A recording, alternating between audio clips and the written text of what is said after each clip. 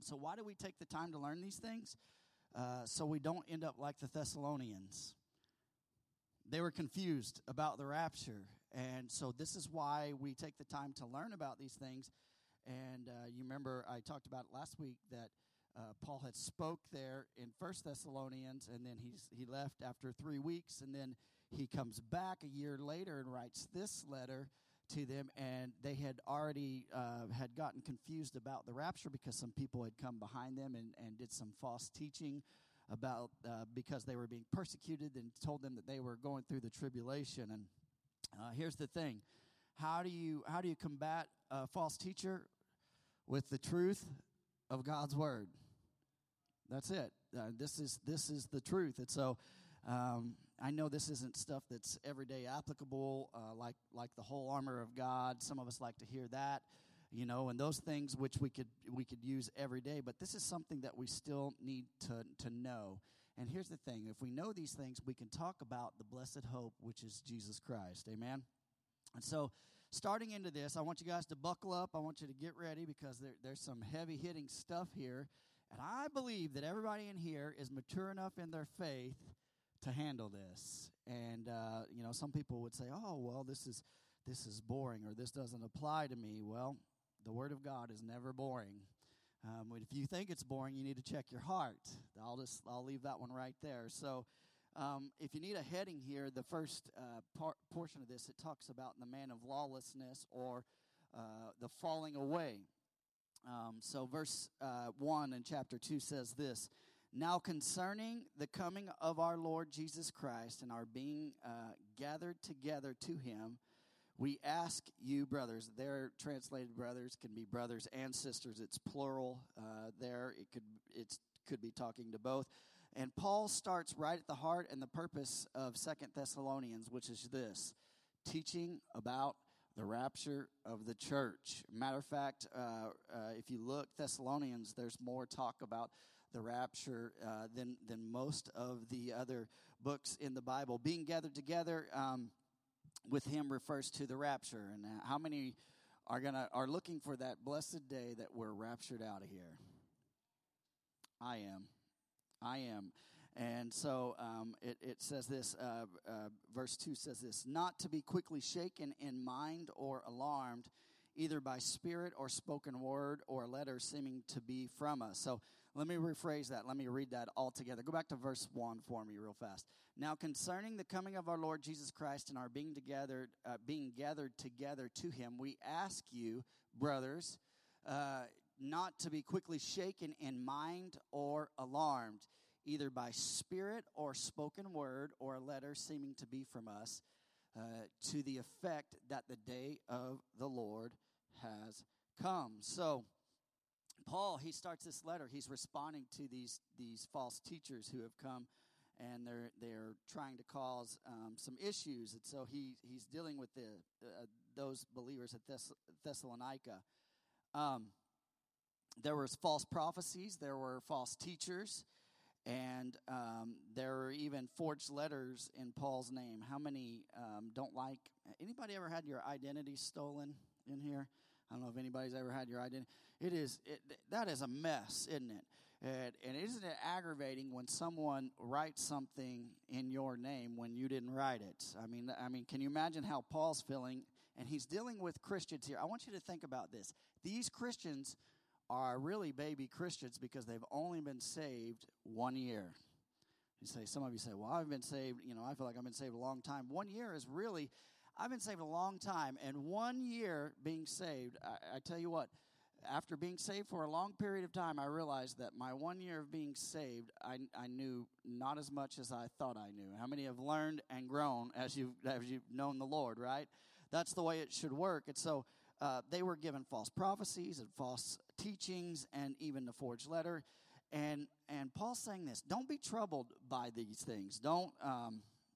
And it's important to know what you're being taught. Amen? Amen? It's important that you and I know what we're being taught. There's a lot of people who oftentimes will look at Scripture, manipulate Scripture, bend Scripture at times. Amen? And so we have to be really careful. Has anybody ever seen the movie, I was talking about this with Aaron Poole, the movie A Thief in the Night. Anybody remember that Christian movie from, all right. So it's a movie about, before the Left Behind series ever came out, they came out with these movies in like probably the late 70s, maybe early 80s. And it's a series of movies about the tribulation and things like that. Well, being the great preacher kid that I am, my mom and dad got a hold of those. And we watched those movies when I was young. And I remember watching those movies and just really man, after watching one of those, just wanting to kneel down right there in front of the TV and make sure that I had everything right with the Lord, because I didn't want to miss the rapture. And so so I had watched that when I was younger. And I remember one time, me and my brother, we got home from school. We got off the bus, and our parents' cars were in the where we parked. We walked in the house, and I didn't see Mom and Dad. And it was quiet at the house, and I was like, Mom, you know how you come in, Mom, Dad, and the cars were there. It was weird, and there was the towels in the floor in the bathroom, and it was just like, what is going on? So, and I remember thinking in my mind, John, my brother, we've missed the rapture, buddy. Mom and Dad are gone. The cars are here, And I remember, and that was back before cell phones, so you couldn't just text somebody, right? And they were my pastors, so who else would I have called, And I remember thinking, man, we have missed the rapture. And what had happened was someone at the church had stopped by and came and picked them up and took them somewhere, and then they got home just a few minutes later. And I remember thinking, I was so happy in my heart that I didn't miss the rapture. Anybody ever having a moment like that? All right, am I the only one? All right, thank you. I'm glad I'm not the only one. And so it's important that we know what the Word says and to understand it. And in my finite young self, I didn't quite understand at that moment. There are certain things I maybe misunderstood, maybe some of the movie that I'd watched, The Thief in the Night, and maybe some misunderstanding of how the end times were going to work and things like that. And I just... but here's the thing. As a believer, we have hope. We shouldn't live in fear. Amen? And so it says this.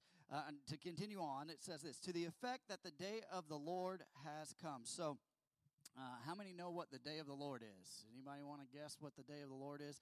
I'll tell you if you don't know. And here's the thing. If we don't know what the day of the Lord is, we could be deceived.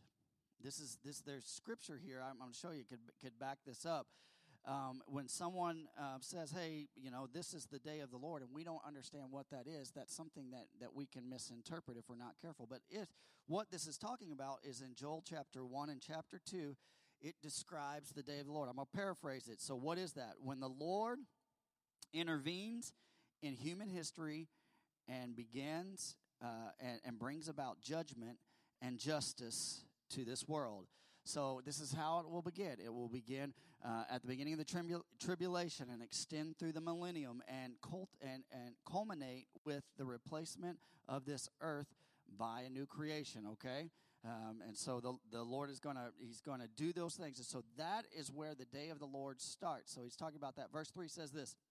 Let no one, everyone say no one, deceive you in any way. For that day will not come unless the rebellion comes first. So there's this thing that needs to happen, right? That needs to happen before the day of the Lord comes. So how do you keep from being deceived? I said this earlier. How do you keep from being deceived? By knowing the truth. This is why we teach on these things. This is why, you know what, we don't have to sit here and dwell on these things constantly. But it's important that as believers that we understand and we know these things, right? And so rebellion has to come first. The King James Version actually says there is a falling away. Everyone say falling away. And it comes from this Greek word, which is apostasia. Everyone say apostasia. All right, almost sounds Italian. Apostasia, right?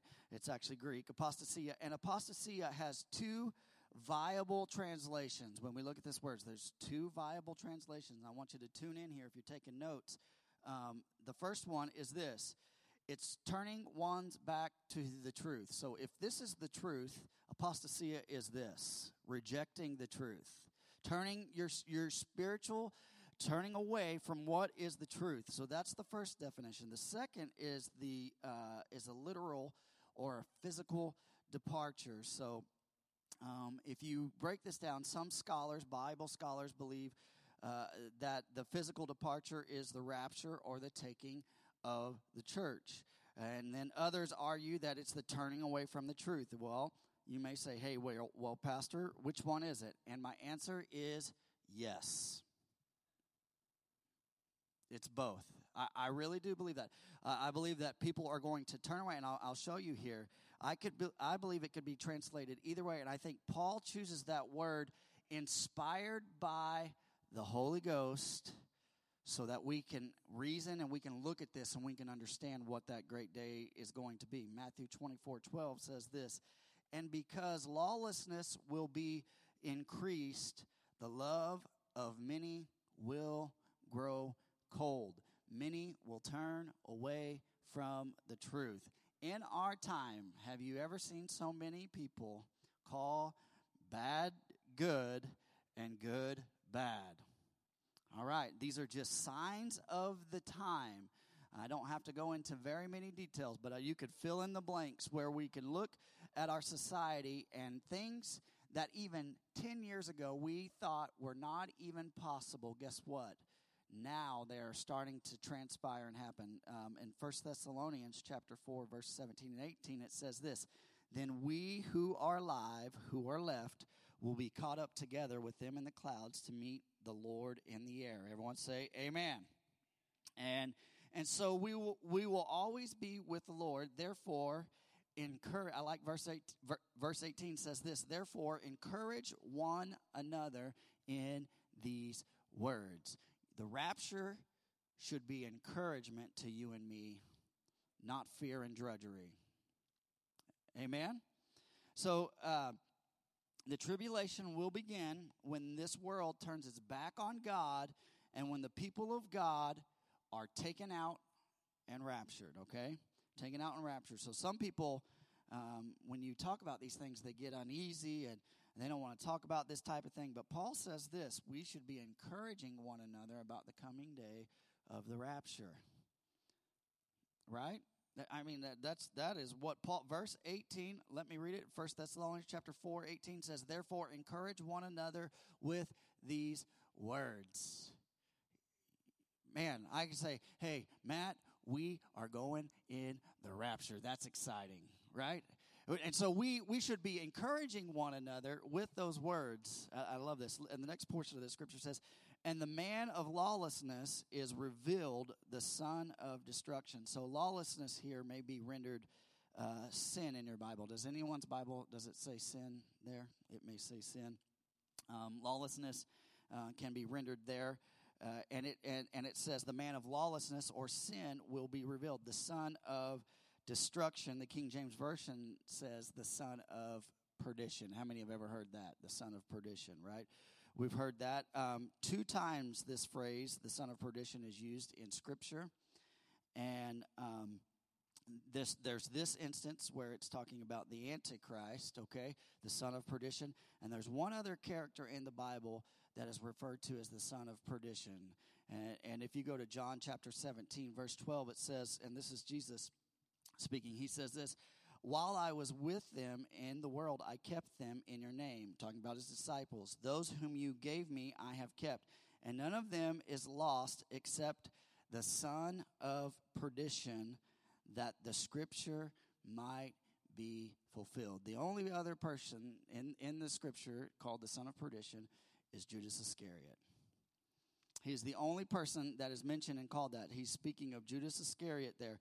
And here's what we need to know. The same spirit that the Antichrist will have is the same spirit that Judas had. A spirit of betrayal that turns his back on Christ. All right, are you hearing me out? So when Judas betrayed Jesus, he turned his back on Jesus and the truth. And so will a world when the Antichrist is taking over, and the Holy Spirit is out of this world, because the Holy Spirit's got to move before the Antichrist can come in. Men and women will reject the truth of God and follow the Antichrist. All right. And in John chapter 12, when Mary broke her alabaster box at the feet of Jesus, you remember Judas, he said this, what purpose is this waste? Talking about her breaking that perfume. He was more concerned about selling that perfume and doing something with it. And here's the thing. Can I tell you this? Nothing given to the Lord is ever wasted. That's it. I love this story. A young missionary was martyred by the Auca Indians, and he said this before he died. I love this. He said this, "He is no fool who gives what he cannot keep to gain what he cannot lose." And that young missionary was Jim Elliot. He said this. I'm going to read it again. "He is no fool who gives what he cannot keep to gain what he cannot lose." And here's the thing, Jim Elliot there, he saw the big picture. He saw the big picture. Hey, I may be giving up my life, but I get to gain heaven. But look at this, Judas on the other side, the son of perdition, he did not. He did not understand that. So continuing, speaking of the son of destruction or the Antichrist, verse 4 says this, "Who opposes and exalts himself against every so-called God or object of worship, so that he takes his seat in the temple of God." So this is talking about during the tribulation, what's going to happen is there's going to be the Antichrist, and he is going to come into power, and he's going to solve a lot of issues that are going on, because there's going to be a lot of issues going on in the world, and people are going to see him, and he's going to make peace between the nation of Israel and Muslim nations there, and I'll get into that just a little bit. He's going to exalt himself. He's going to put himself in the temple, all right? In 1 John chapter 2, verse 18, it says, "Children, it is the last hour, as you have heard, that Antichrist is coming. So how many Antichrists have come?" All right? So, and therefore we know that it is the last hour. So many have come in the name of being God, but the Antichrist is the final declaration of blasphemy. All right? What are you saying there? There's a lot of people who have come, and I'm not saying they are the Antichrist. I'm saying they had the spirit of Antichrist. All right? That have come before us, but in the end, they will become one. He will be the climax of this, and so he will sit in the temple of God, and I believe physically there in Jerusalem, and this is what he's going to do. But and there's another thing I just want to say. I'm just going to bring this little truth out that I thought this was a pretty cool nugget. What else is considered the temple of God? Look at this. In 1 Corinthians 6:19, it says our bodies are. So stick with me here. I want to show you something. And anti doesn't mean necessarily against. It can also mean in place of. Okay? In place of. So the spirit of Antichrist will run rampant through this world. I'm talking about during the tribulation. I'm not talking about now. But when I say... when people say, hey, I don't need to rely on Christ for this answer. I don't need to pray about my kids today. I don't need to pray about this or that. You know what that is? Saying, Lord, I'm not concerned about what you say I need to do in this, concerning this. And what is the result when I take things in my own hands and really am kind of operating in this little bit of spirit of Antichrist? The same results as the Antichrist: famine and destruction and rumors of war. So what happens in our life? What do you mean? Some of us, instead of praying to the Lord to answer things in our marriages and things like that, we take it into our own hands, and guess what? Our marriage issue that seemed like war, right? Everyone say amen, right?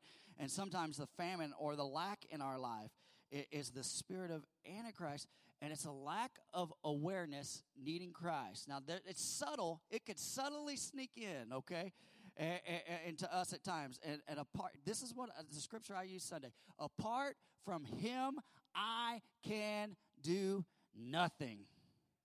So without Jesus in all of my decisions, man, it's about submission to God 100%.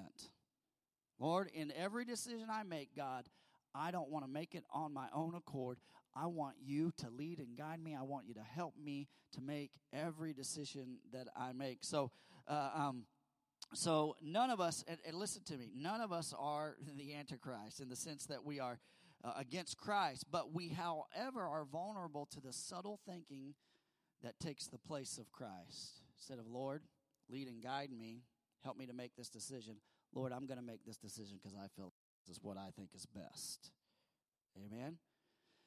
So let's be wise and declare and dedicate our temple to the one and only Jesus Christ. Now, we know that in the middle of the tribulation that the Antichrist is going to take up resident. He's going to go to the temple there in Jerusalem. And the next portion of this scripture says, proclaiming himself to be God. So after the rapture, in verse 3, the Antichrist will come into power and demand to be worshipped as God in the temple in Jerusalem. Has anyone ever been to Jerusalem in here? Anybody ever been on a trip? All right, awesome. I've never been there, but I know this. This is interesting to me. I looked this up. There's this site called the Temple Institute, and you know what their job is to rebuild the temple there in Jerusalem. And if you look on their site, you will be amazed at what the stuff that they have got ready to go. They are waiting for just the word to start this process. It's pretty interesting.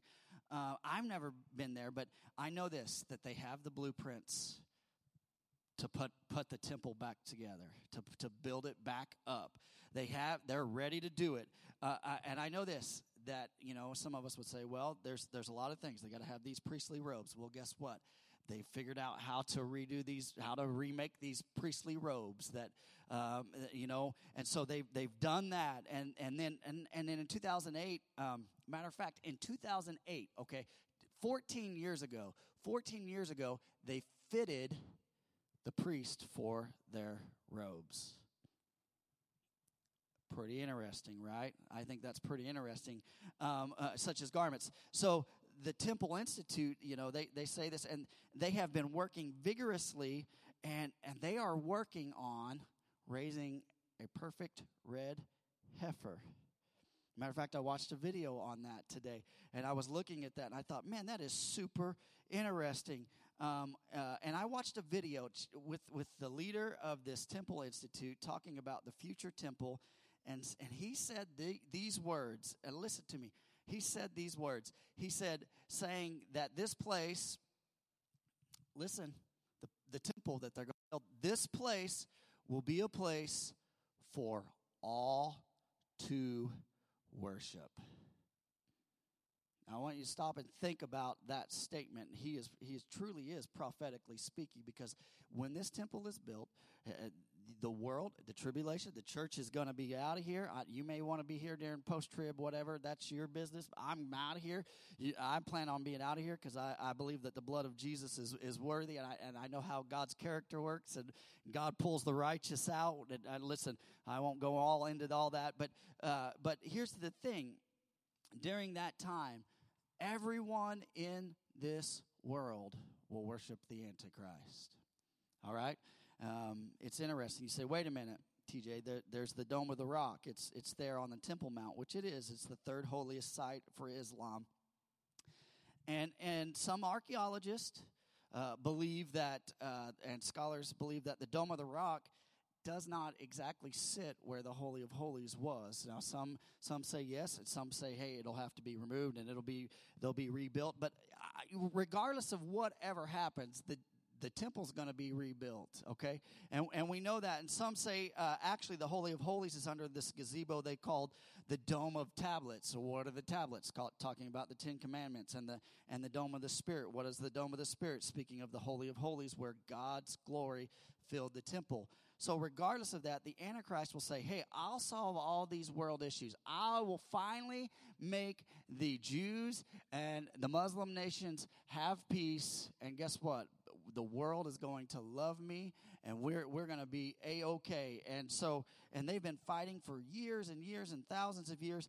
and he'll say this: you Jews build your temple and the Holy of Holies, and you Muslims either keep or rebuild the Dome of the Rock, separating the two with a wall. Because Ezekiel 42:20 says this: he measured it to the four sides. It had a wall around it, 500 cubits long and 500 cubits broad, to make a separation between the holy and the common. So in the midst of this, of his popularity, he will walk into the temple and demand to be worshipped, is what the scripture says, and showing himself as God, and to the second half of the tribulation. So Paul says this in Thessalonians. He's telling the Thessalonians here, don't be shaken.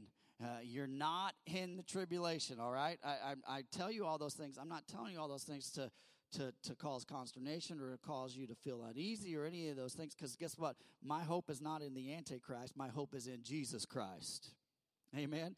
And so he's saying, hey, there are signs that we need to look for, and he's telling them, he's even telling them, there are signs that you guys need to look for, and that you need to look for. Verse 5 says this: do you not remember that when I was still with you, I told you these things? He's like a parent telling kids right here. Do you not remember what I told you, right? How many have to tell your kids 100 times? Do you not remember what I told you before I left? Don't you remember what I taught you when I was with you guys? I begin to think about this. How easy we forget. We get a word from God, and we move away from that word of God. We forget that word of God, right? And I begin to think about this. At that time, these people didn't have the inspired word of God that we have. Do you realize how blessed you are to have this book, to have access to this book? These people, all they heard was was Paul coming in and teaching them, and some letters, and they just had people that were constantly teaching them. So they had to literally memorize these things in their hearts. Man, I'm so glad that I have this book, that if I want to be a little bit lazy, I can go back here to 2 Thessalonians chapter 2, and I can learn what Paul said about the Antichrist. What a blessing that we have, right? And Paul's simply saying this: don't forget what I said, and you're in doubt because you forgot. But how often do we forget?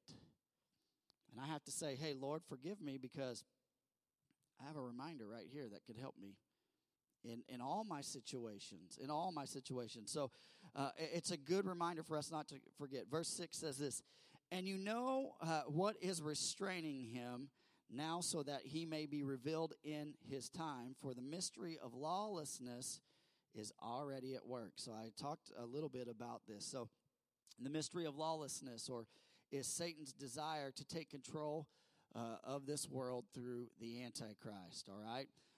The spirit of Antichrist is present in the world, but is not a full work because of the Holy Spirit, all right?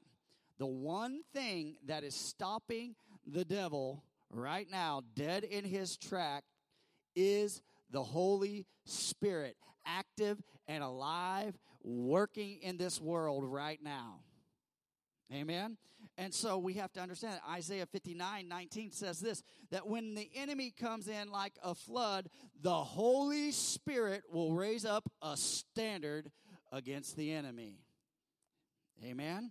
And so the Holy Spirit makes sure that the man of lawlessness, or the son of perdition, is revealed in his time and doesn't show up early. So however, the spirit of Antichrist does not operate, it does operate in mystery. So what does that mean? Even though the Antichrist has not been personified, we don't know who the Antichrist is. The spirit of the Antichrist, or the mystery, is stirring hostility towards Christ and his people. That's the people that say bad is good, good is bad. You guys are antiquated in your thinking. You don't know what you're talking. That's called lawlessness. See, the thing about, here's how you know, God does not work in chaos. God does not work in chaos. The Antichrist causes chaos, okay? So lawlessness will be in mystery form until the people of God are raptured out. Once we are raptured out of here, once the Spirit of God comes off of this world, listen, the devil is going to have his heyday. So only he, the next portion says, only he who now restrains it will do so. So the King James Version, I like this. It says, who now letteth will let. Everyone say, letteth will let.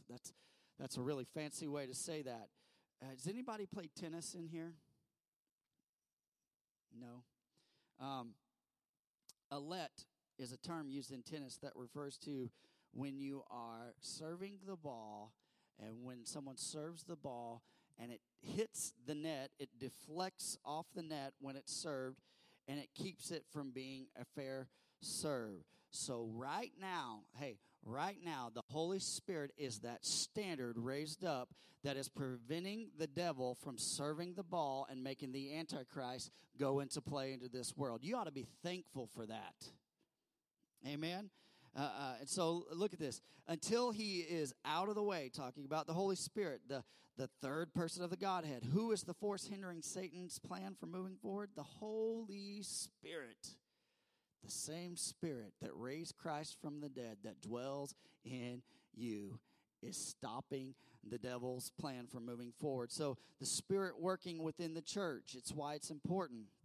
Hey, it's why it is so important. If you don't hear anything else, it's important for us to be a people of prayer. You ought to be a person of prayer. Why? Because you know what? You ought to be praying, God, your will be done in this world. God, I pray, Lord, that you would raise a standard up against the enemy. Lord, that you would help men's eyes to be opened up. Lord, that you would shine light in dark places. Lord, that you would reveal who you are to this lost and dying world. Amen? While there's still time, we ought to be praying that. And I think sometimes the church, we're just a little bit passive in dealing with these things. Do you realize the implications of how effective the church can be in prayer? Amen. And I know this. So look at this in verse 8. It says this. It says, the rapture, it's like the net. And once it's removed, and once the Holy Spirit's removed, Satan's volley begins. And you know what? It'll just spread like wildfire. Verse 8 says this. And then the lawless one will be revealed. Who is the lawless one? Antichrist.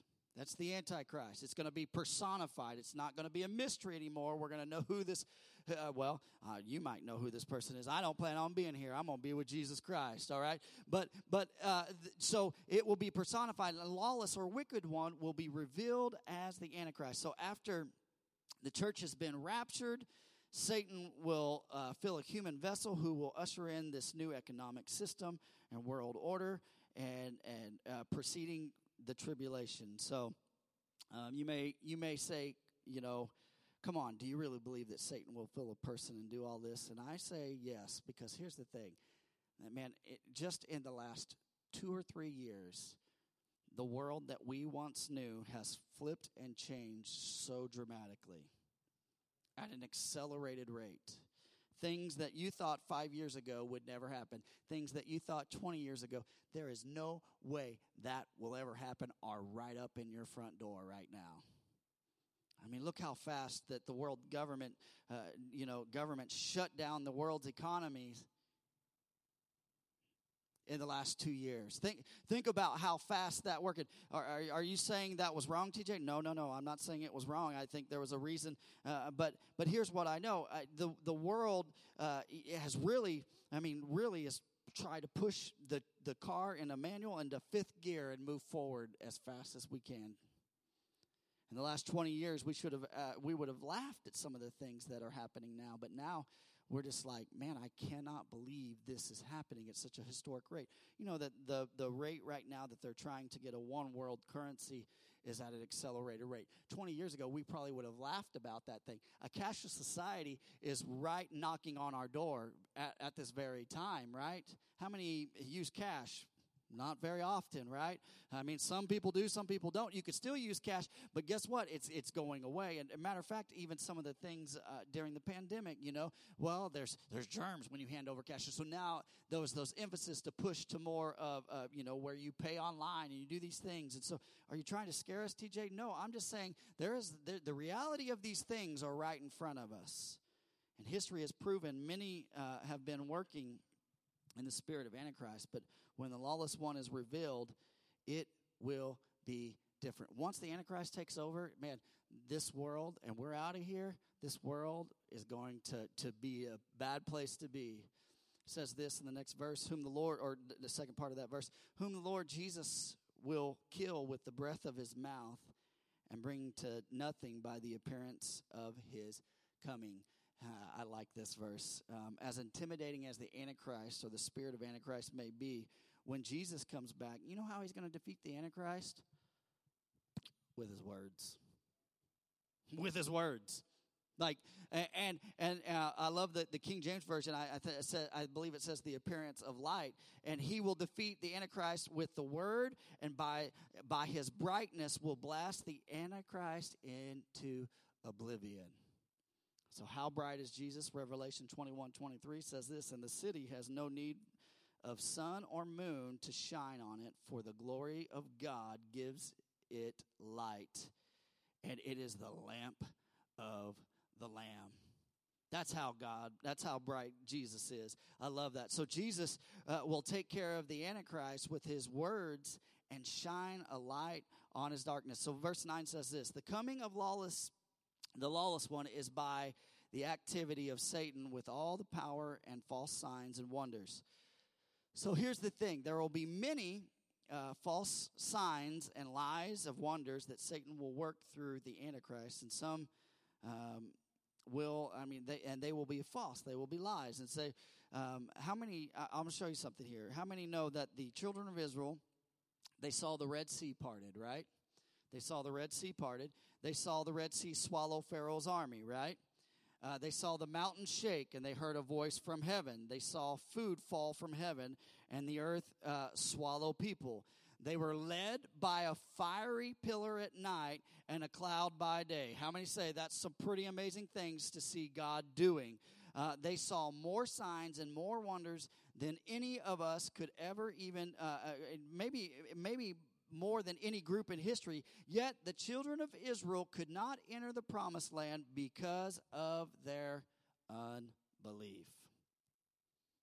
No matter all these signs that are happening, is their unbelief that got them. See, I want to show you something. Signs and wonders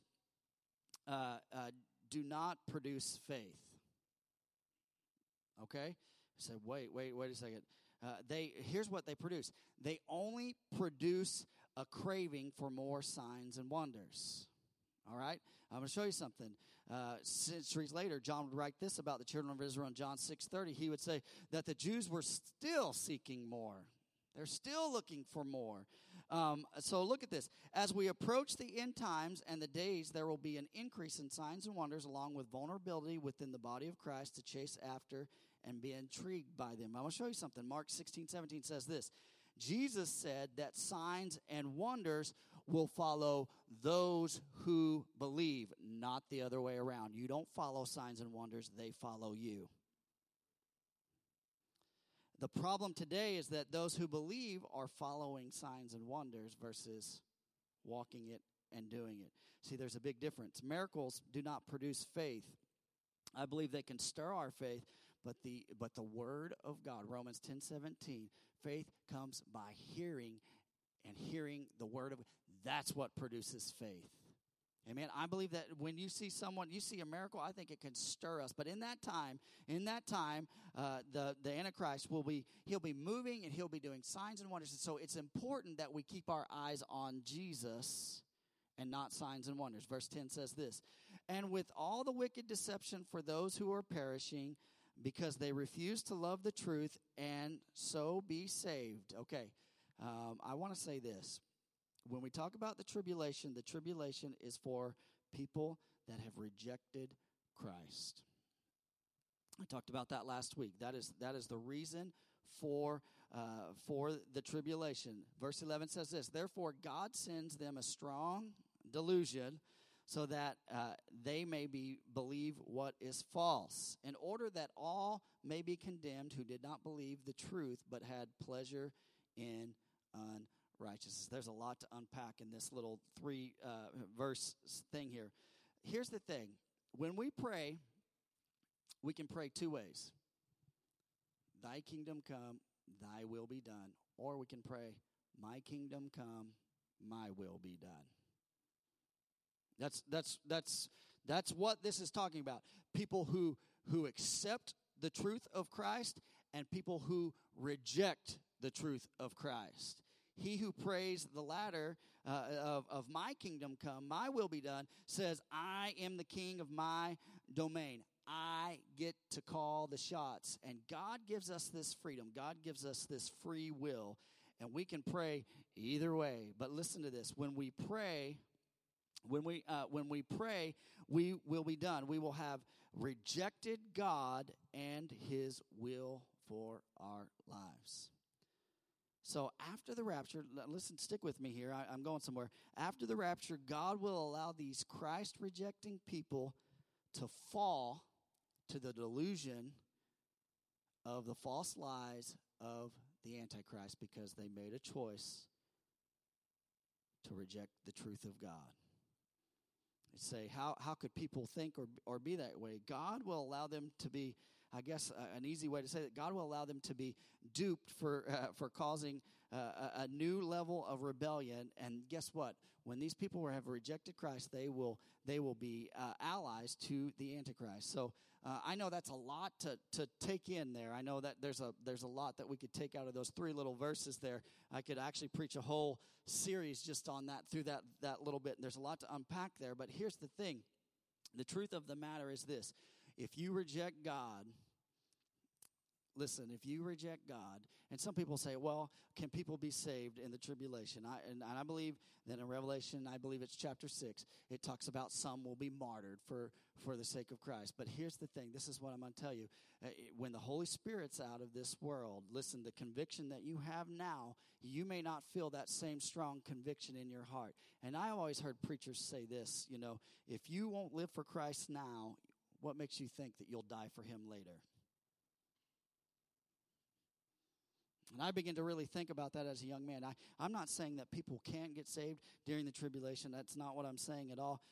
But I do want to say this. If you're that person that's like, oh, I'll work it out during the tribulation, I promise you that scripture right there tells us that God, if you rejected God, God's going to allow you to be fooled by the delusion of the lie of the Antichrist, because that's called free will. He's going to allow you to do that. That's just the way God works. So he kind of turns here at verse 13. He kind of shifts gear. Man, how many said that's a lot to swallow in that little bit of scripture? That's a ton to unpack and to really, you could just chew on that for a long time. But Paul shifts gears here in verse 13, and he begins to encourage them.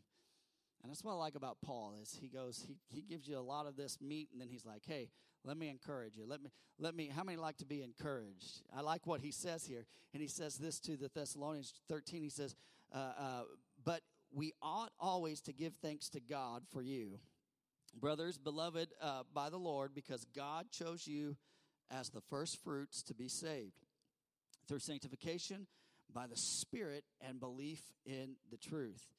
Verse 14 says this, to this he called you through our gospel so that you may obtain the glory of our Lord Jesus Christ. Moving from talking about the Antichrist and his regime and the end times, he reminds the Thessalonians and us, stand firm in your faith. Okay? Don't be moved by every wind and doctrine that's floating around right now. And I love this. The first thing he says there is give thanks to God. He gives thanks to God for them. He's like, I'm thankful for all you Thessalonians. I am grateful for you guys. And God has chosen you as the first fruits to be saved through sanctification by the Spirit and belief in truth. And here's the difference. Unbelievers, listen, so if I'm a Christian and God has chosen me, I am marked by righteousness. But listen to this. Unbelievers are marked by unrighteousness and will believe the Antichrist lies. So there's the difference. So, and if you look at this scripture, you can break it down subtly. You see a little picture of the Trinity.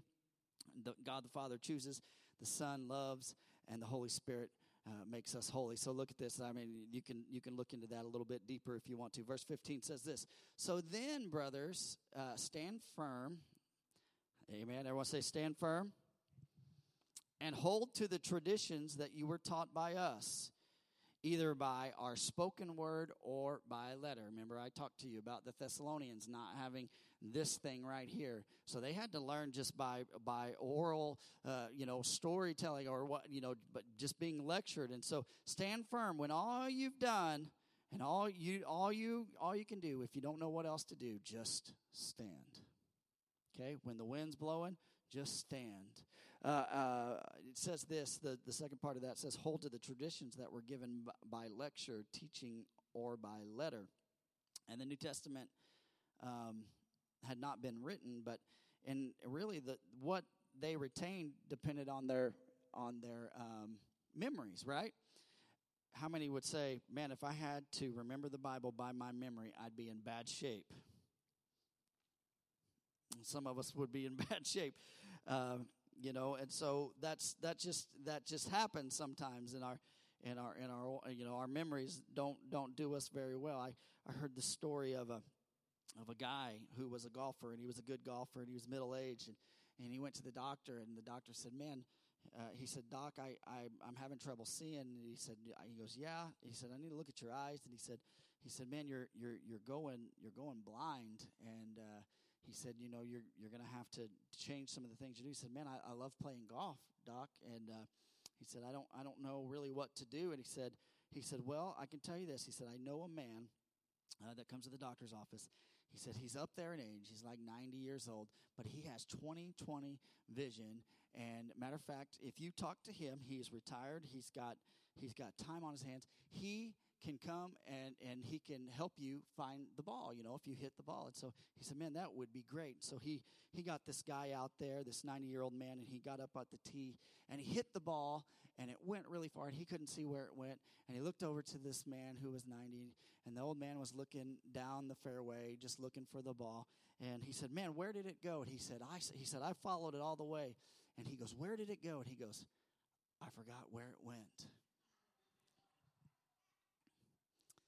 Right? So our memories, sometimes they fail us, right? Oh, that was a little better joke than what I had last week, I guess, right? Traditions, the New Testament says this, traditions, or newer translation says ordinances. So here's the thing. There's nothing wrong with traditions. There's nothing wrong with ordinances. Matter of fact, we believe this. Someone wrote this, and I love this. I thought this was great. Some would try to say, talking about traditions, some would try to say that baptism is no longer necessary, or that communion is not optional, or the need to pray the Lord's Prayer, or that meeting together for church for a Bible study is helpful but not crucial. But can I tell you this? This is what they said. Jesus was baptized in water, as was Peter, so was John, so was the great preachers D.L. Moody, C.H. Spurgeon, and Billy Graham. I may not have the boldness of Moody or fervence of Spurgeon or anointing of Billy Graham, but I can stand in the waters of baptism where they stood. And he would go on to say this: I can sit where the greatest Christians have sat around for ages and partake in the communion like they did. I can preach like R.A. Torrey or Charles Finney, but I can't preach like R.A. Torrey or Charles Finney, but I can pray exactly the way that they prayed by saying, "Our Father who art in heaven, hallowed be thy name."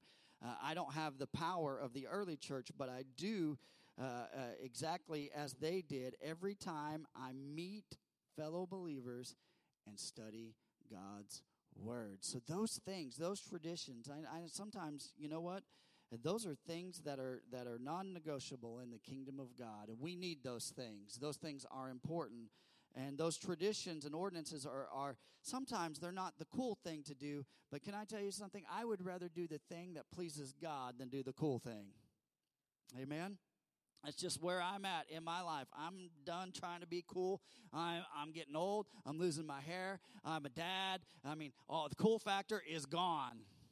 But I'm okay with that. I would rather stand firm in an unchanging and unwavering God and say, hey, I will serve you in every capacity and every way that I can. Verse 16 says this, now may our Lord Jesus Christ himself and God our Father who loved us and gave us eternal comfort and good hope through grace. Remember, he's talking to the Thessalonians. If you were here last week, I talked about the markers of the Thessalonica church, and the markers of any good church is faith, love, and hope. And then when he prefaced them in this one, he talked about their faith and he talked about their love, but he left out hope because they had lost their hope, the rapture of Jesus Christ. And so here he says this, now may our Lord Jesus Christ himself and God our Father who loved us gave us eternal comfort and good hope through grace. Amen. Comfort your hearts and establish them in every good work and word. I love this because 6 times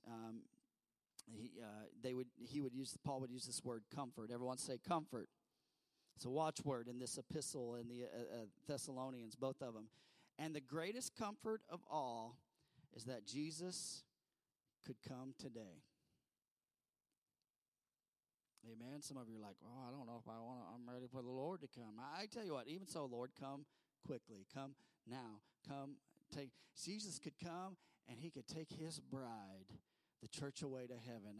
And when that is the glory that we have. And when he does that, we don't have to face the darkness of this world. We don't have to be, worry about what the Antichrist is going to do. We get to go to heaven and we get to be with Jesus. My hope is built on nothing less than Jesus' blood and righteousness. Amen. Amen. I love that. That's one of my life songs. I love to sing that.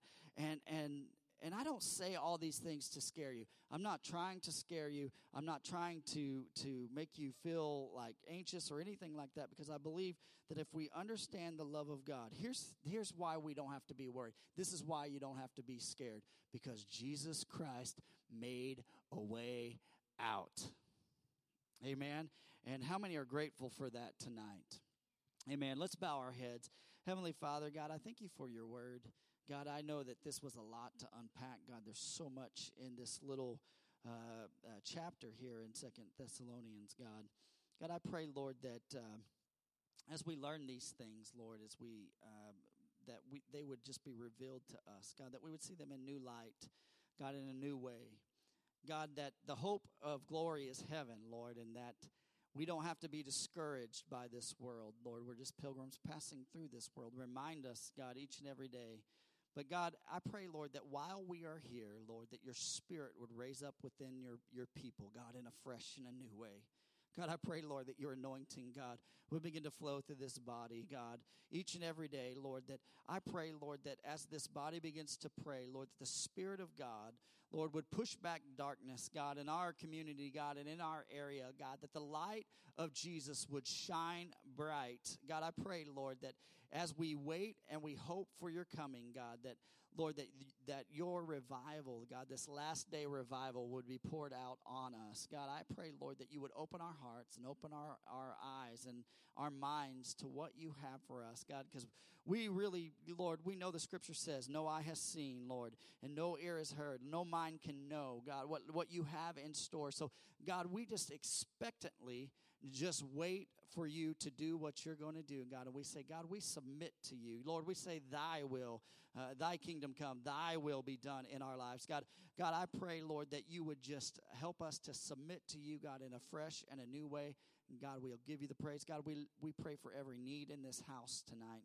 God, I know that there are those waiting test results tomorrow and getting test results. God, I pray, Lord, that you would just be with them tonight. Lord, that you would touch their bodies, God, even as we're speaking here, Lord, that you would minister to the parts of these body, God, regulate these things in their body, Lord. You know how they work. And God, we just pray, Lord, for each and every need. Lord, we lift up Stephen Gore's father, Lord, who's in the hospital right now. God, I pray, Lord, that you would just put a hedge of protection around him. Lord, as his physical shape is slightly getting better, Lord, his mental state is a little bit disturbed. God, I pray, Lord, that peace would be on his mind right now. In the mighty name of Jesus, God, we just lift these up. In Jesus' name we pray. And everybody said, amen. All right, you are just...